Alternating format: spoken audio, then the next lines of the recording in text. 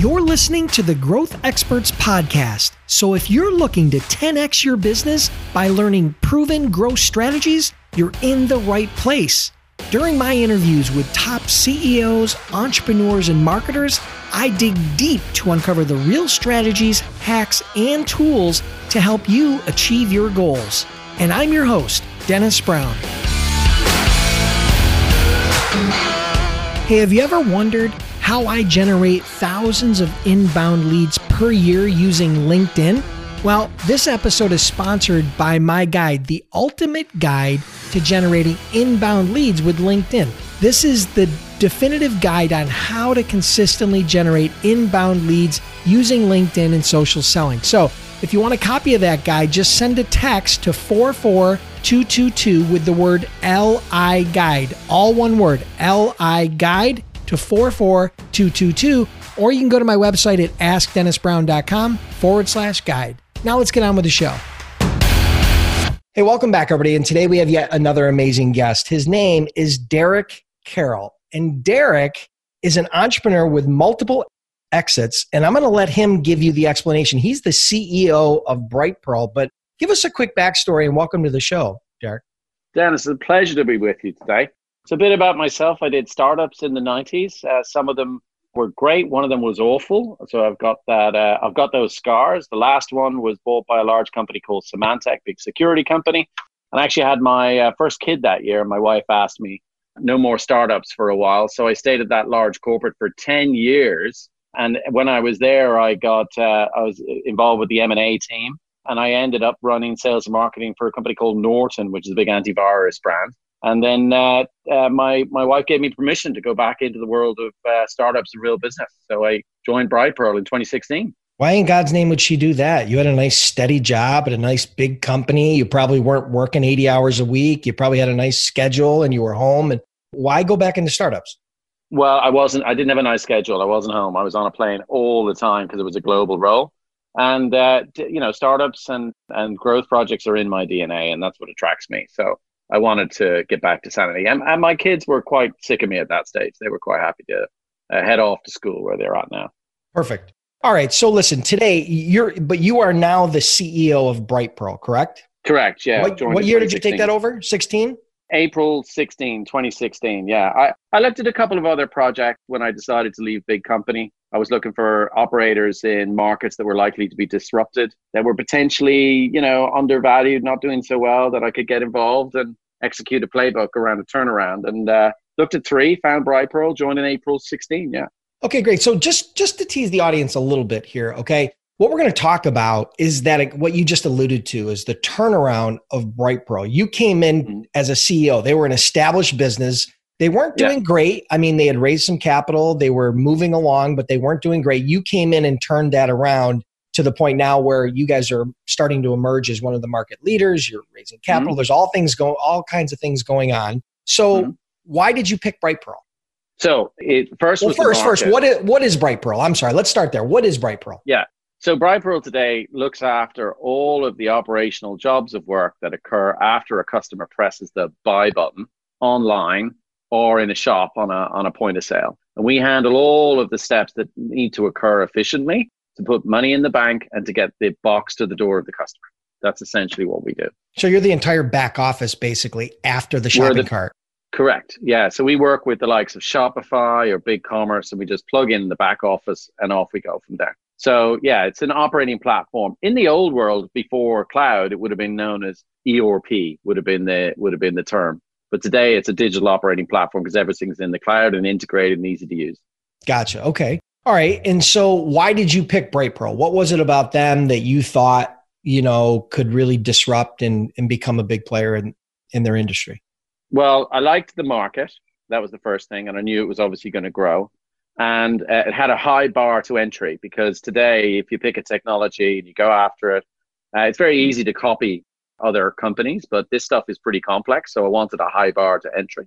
And I had a customer base that were happy but under monetized. So there was an opportunity to change the monetization of the customer base to be able to fund the Get Well plan. And I liked the technology because these guys had been crazy enough to build a fully functional accounting module at the core of its platform, which meant as people traded, it essentially does their accounts automatically on the fly. And that was very unique. So they were the reasons I joined. How did you identify? You said you picked a handful of companies and then you narrowed it down to Brightpearl. How did you identify those companies as you were looking at the market? I'm just curious. I mean, I know you were looking at things, big markets that could be disrupted, but there's thousands and thousands and thousands of companies out there, new ones, old ones, coming in, coming out. I mean, how did you identify Brightpearl? Well, at the time, I looked at macro trends, as you said, and obviously the move online. I think back then, the percentage of people who were buying online, total goods, was about 5%. Today, it's 11%. And at the end of this year, it's going to be 30% because of COVID. So that was really attractive. The other market that I looked at the time, or that made it onto the shortlist, was collaboration technologies, because of the whole, environmental pressures, just sheer pressures with regard to office space and so forth. So I had three at the time. I can't remember what the third one was actually. And I went for Brightpearl because I met the team and the price was right for me to get involved. So it's always down to, could I get involved at the right price to come in and then execute a turnaround? So did you actually become an investor in the business as a part of your entry, or was it more just coming in as part of the management team or consulting? How did that work? I came in as CEO and invested in the process. Gotcha. Okay. Very good. Yeah. All right. Awesome. So, all right, we talked a little bit about what Brightpearl is, right? I think you have a little bit of sense of that. Give us a sense as to maybe the size or scope of the business. I mean, in 2016, you took it over, and then, we're trying to talk about this transformation. What did it look like then, and what does it look like now? If you can fill in, give us a little color there. Yeah, it was about 80 people back then in terms of staff, split equally between the UK and the US of A. Out in San Francisco was the office. Average order value was around about $4,000 for customers. They had about 1,200 customers, but they were losing a lot of money every month. So it wasn't making money. It wasn't a profitable business. And that's what it was like when I got involved.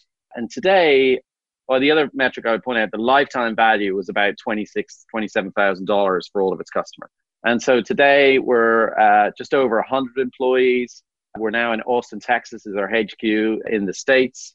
We have, our average order value is north of $40,000. So it's been a significant transition. And then obviously the lifetime value of those customers is now over $200,000. And so the whole unit economics now work, and the company is cash flow break even. In other words, we're not burning money every month, which is really, really important. So that's taken 3 years to do. And there's been a massive journey on that, within that period of time. So did they raise money prior to you, and have you raised money since?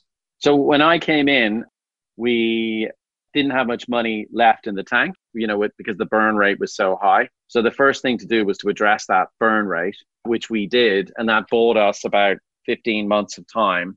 And then we used that 15 months to improve the economics of the business. And then I raised in 2018, $15 million from the investors. And then that was used to accelerate product investment and expansion of go-to-market. And that's really been fundamental. So to think about it, first phase was fix it, lower the burn, focus on the basics, and then use the success of that to raise a growth round, which we did in 2018. Great. And are you looking to raise capital moving forward? Is that something? Yeah, we definitely are. We're in a very, very big market. We've emerged as a leader, as you referred to earlier on, due to our specialization. So we're raising a growth round. We're in the process of doing that now at the moment, because, you can raise a growth round once you've got to that repeatable dynamic where what the return on a dollar is going to be into the business. And that's where we're at now. So we can go raise a growth round. Gotcha. Okay. Hey there. Sorry to interrupt this episode in progress, but I have something really cool to share with you, and I promise to keep it brief. I've decided to give away $100 this week to one of my Growth Experts listeners. Yep, that could be you. Here's all you have to do in order to qualify for the giveaway.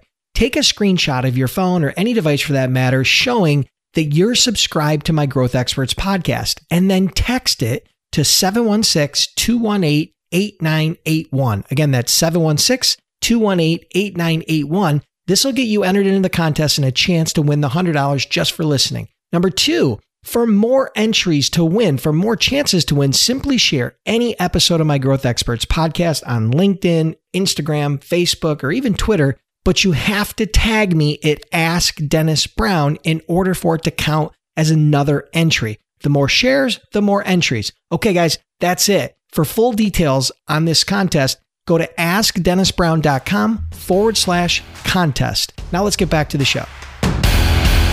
So one more, we're going to dive into the basic framework or the basic steps you took to turn this business around. You talked about what it looked like in 2016, what it looks like now, and it looks like there's the economics have changed dramatically, and there's definitely some big decisions, probably some wins and losses in there that we're going to talk about. But before we do that, what's the number one channel that you guys, channel or strategy or tactic that you're using to get new clients? Because it sounds to me like most of these clients are a little bit more enterprise, or am I off the market? Am I off the mark? No. I think the smaller customers that we would sell to are merchants who sell online or in physical stores, trading no less than 2.5 million per year. They'd be the smallest customer, up to 250 million. That's the cohort that we focus on. Gotcha. So if you look at Gartner, they would say that's defined as small to medium enterprise, not enterprise. But that's what we operate. And the total addressable market for us is just over $4 billion in that area. So I'm not opportunity constrained.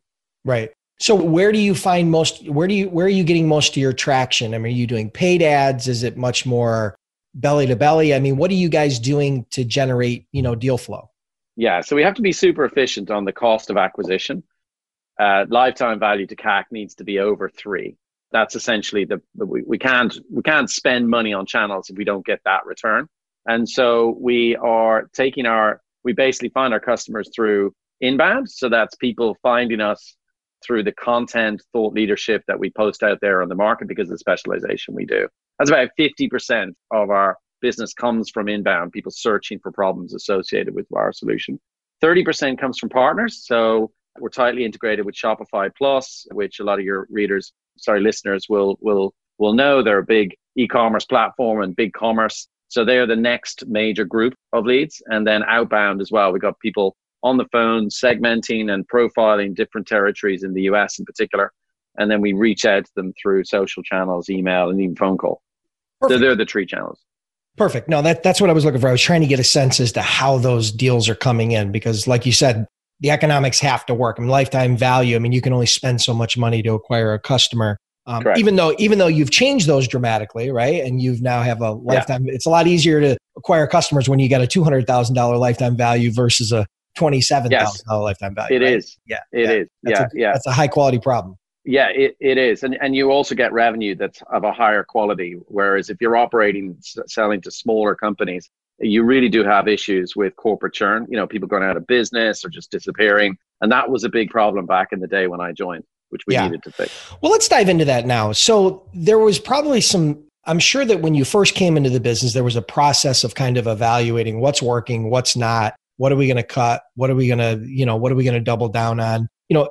Explain to us that process that you went through as you entered this company, and the big decisions, or let's call it the big levers that you pulled in order to change those economics so dramatically, the lifetime value and the order size and everything that you were able to do.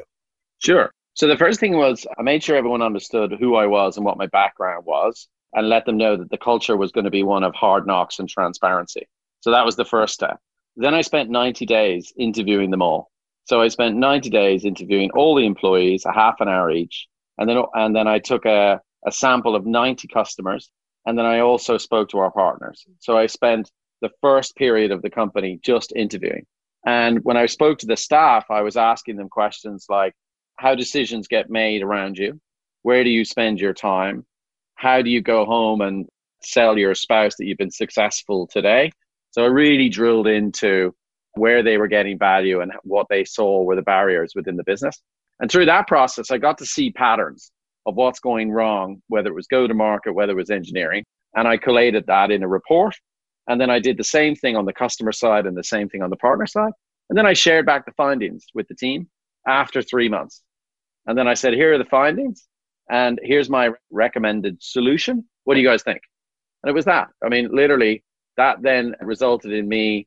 I joined in April. I did that presentation in September of that year. And then everyone was told it was going to be the Valley of Darkness as we sorted this shit out. And that's what we did. So it was very transparent and very involved. And I asked people to buy into it. And that I think is crucial to any turnaround. You've got to bring the folks along. And there's an expression, when the tide goes out, you see who's swimming naked. And that's a great expression, because the other thing we did was we set up these projects and we asked people to volunteer to them to go fix shit. And everyone volunteered, but then you could really see who was adding value and who was just being political and just full of shit. So that resulted in a lot of change on the people side in 2017. So here's a question for you. That 3-month process, I'm not sure that every new CEO in a company that was hemorrhaging money, right, would be quite that patient. Did you do that prior to, taking over as a part of your evaluation process, prior to the investment? I mean, how did that lay out from a timeline perspective? Was that part of your due diligence in deciding whether you were going to be a part of the business? How did that work? So what I didn't mention is when I joined, I did the discovery, but the part of my pre-due diligence, I had asked the question, how do I pay for that? And before I joined, I'd gone out and understood what the pricing structure of the company was. How did they charge their customers? And this is one of the reasons I joined. Brightpearl had a lot of big customers paying a very little amount of money for the use of the service. And so the first thing I did in like week 3 was I 4x the price of the platform. And I did it for 2 reasons. One, to allow me to go and actually do the proper discovery phase. But 2, to get rid of unprofitable customers. And that's a key thing. If you're driving to reduce burn, you got to make some tough choices around, well, who am I making money from? And then who do I need to do a better job for, because they are the type of customer I should be selling to on a viable basis.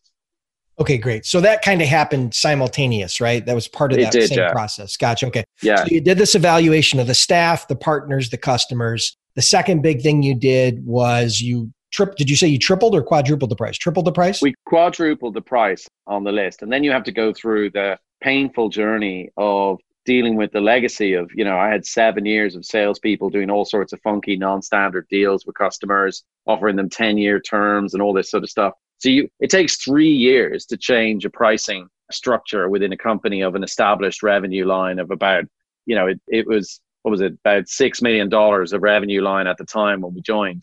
And there was a lot of messiness in there that needed to be cleaned up. So any listeners that are listening, don't underestimate how long it takes to clean pricing to get it to true, transparent, utility-based pricing, which is what we have now. Makes sense. Okay, great. So that was step number 2 or phase number 2. Mm-hmm. What did you do then? Because it sounds to me those first couple moves right there brought you to the point where were you still burning a little bit of cash, or were you at that point pretty much break even after firing some of those unprofitable customers? We were still burning a little bit of cash, but within the realm of acceptance of the investors. So all of that was sort of shared with them. But we were always driving for margin improvement and break-even improvement for a company that had been taking money from VCs for, 7 years by then? You have to change the culture, because if you have a team that are used to going to VCs and taking money, they don't have the operational fitness to know what it takes to survive in the world and actually make money, i.e. be profitable, especially in technology. So that was the focus there. We were burning a little bit of money, but that was acceptable to the investors. Yeah, significant improvement over the prior several years, I'm sure. All right, so what did you do next? What were some of the big things you did next? Well, this was done in parallel when I joined as well. I engaged a third party, a company called Alexander Group out of San Francisco. And I asked them a simple question. I said, go and validate the true value of this software to the customers I would like to sell to, right? So I gave them a profile or an ideal customer profile of customers that we now sell to back then. And I said, okay, break my product down into simple English, or describe the jobs of work that you would hire us to do, and go and get the perceived value from customers that I would like to sell to. So that was a key project to kick off when I joined,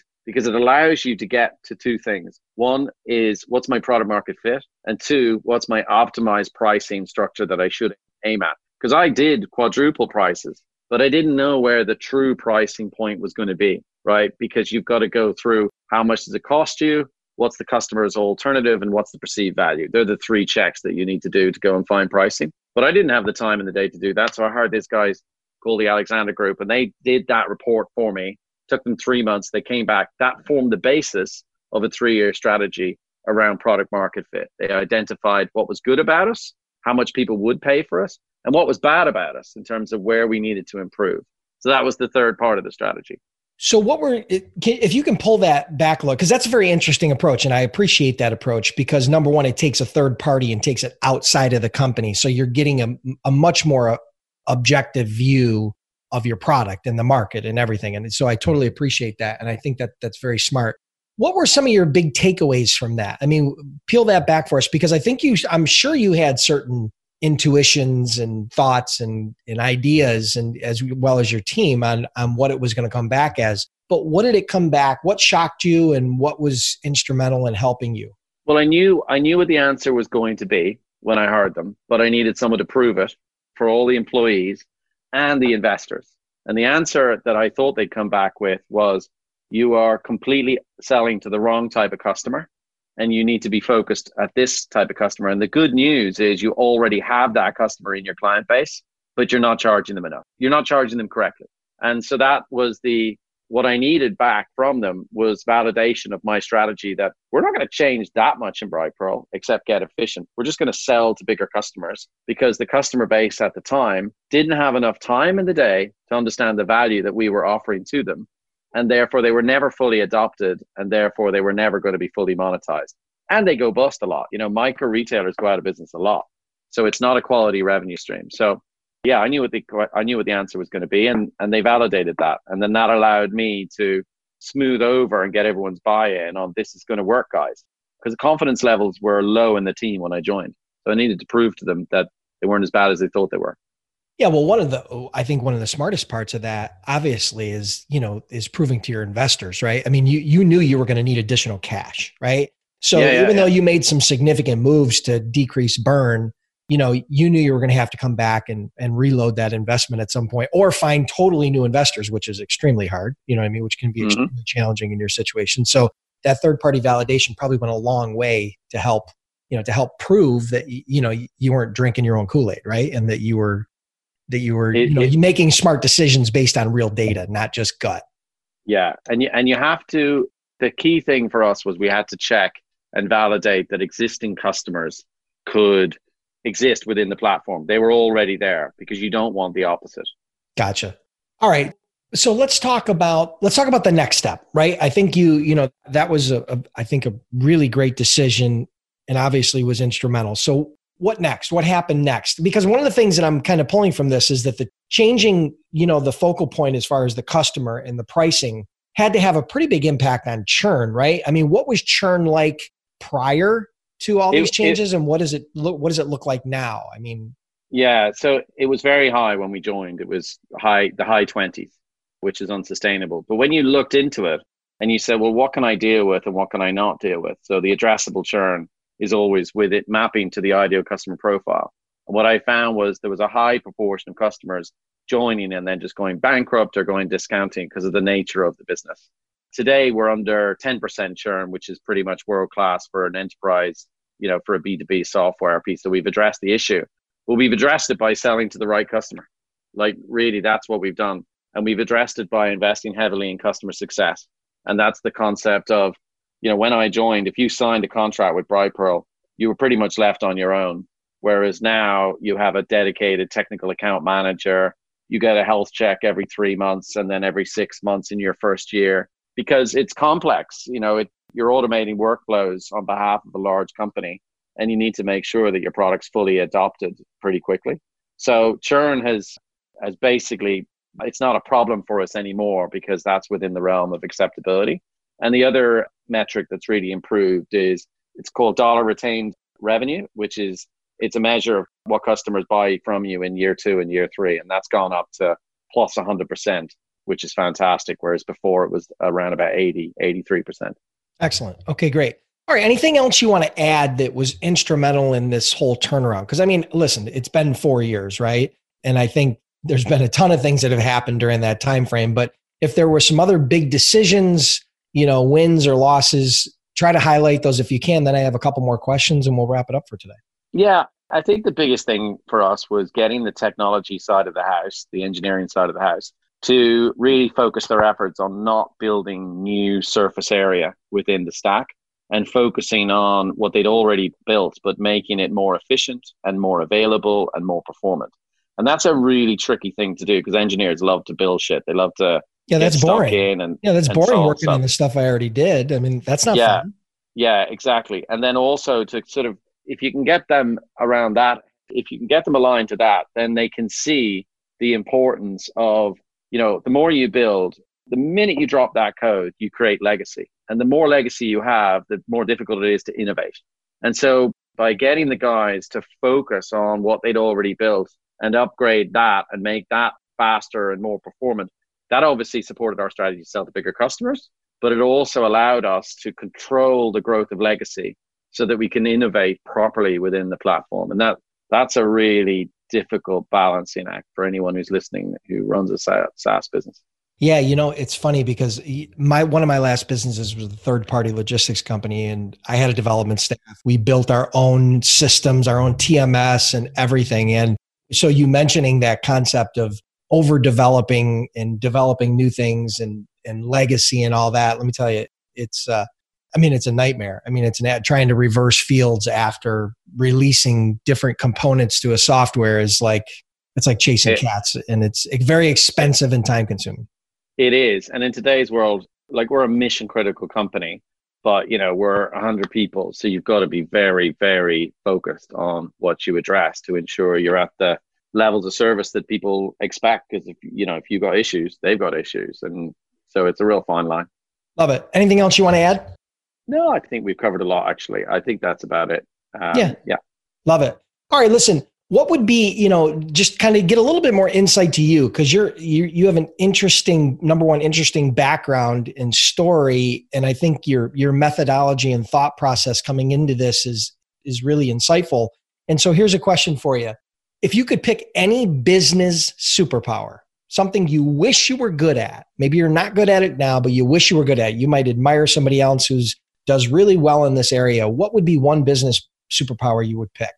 Oh, you didn't prep me for that one. Nope. On purpose. Yeah, a business power. So yes, for some people it's public speaking or writing or being a coder or whatever the case may be. I think for me, my background is I'm a chemist, so I wasn't a very good chemist, and I ended up doing startups and stuff. So I'm naturally intrigued by the geekiness of the tech side of the house. So I wish I could understand. I wish I had the superpower of being able to code, because in today's world, it's the only way of, it's like magic. You could sit there and create something. It's magic. So I'd love to have that ability, because it is magic, and I don't have it. So it brings a tear to the eye. And I doubt you would use it, but it would be nice to understand it so that you could then have better conversations with your team and understand how to architect and the challenges. Yeah. I feel the exact same way, because when I built out those products for our business at 3PL, it was a nightmare to try to understand the limitations. And it was very frustrating for the developers to talk to me because I didn't fully understand it. It was difficult. Yeah, challenging exactly. to understand everything that goes into creating something as simple as, what appears very simple at the surface level. So no, I agree with you. I think that would be something that I would wish for too. All right, cool. What would be one, what's your favorite growth tool or software? Something you guys use on a regular basis to grow your business? A SaaS product, app, something. Yeah, I have to say I was new to it, but I have to say Slack is just super cool in terms of the collaboration capability and rapid innovation. It's a great tool. It's really good. We use it a lot. Love it. And Zoom. Zoom is cool. Yeah, especially these days. Yeah. I'm sure your wife appreciates it. You're in UK and your team's in Austin, so that's a good thing. Yeah, well, the environment does. I'm not flying back and forth, burning those fuels up, but yeah. Yeah. All right, and what would be one book you would recommend? Something maybe you've read or you think might help the audience along with their journey? Oh, Avoid the Build Trap on the technology side. So that's a really good book around the importance of not building what your customers ask for, but building them what they don't know they need. It's a very good book on the art of portfolio management. And I just put down a book called The Rubicon by Tom Holland, which is a great book to de-stress one and forget about the madness of running a business. Love it. Well, listen, Derek, I really appreciate it. Let everybody know how they can learn more about Brightpearl, maybe connect with you on social or wherever you want to send them, and then we'll wrap it up for today. Yeah, brightpearl.com, and Derek O'Carroll is my Twitter handle, so you can get me there as well. Love it. Thanks so much for being here. Congrats on all your success, And I'm sure we'll chat again soon. Cheers, Dennis. That's great. Thank you. Listeners, I want to thank you for tuning in. I truly appreciate your time. If you're enjoying the podcast, then do me a huge favor. Click the subscribe button now and please leave me a review. It would mean a lot to me.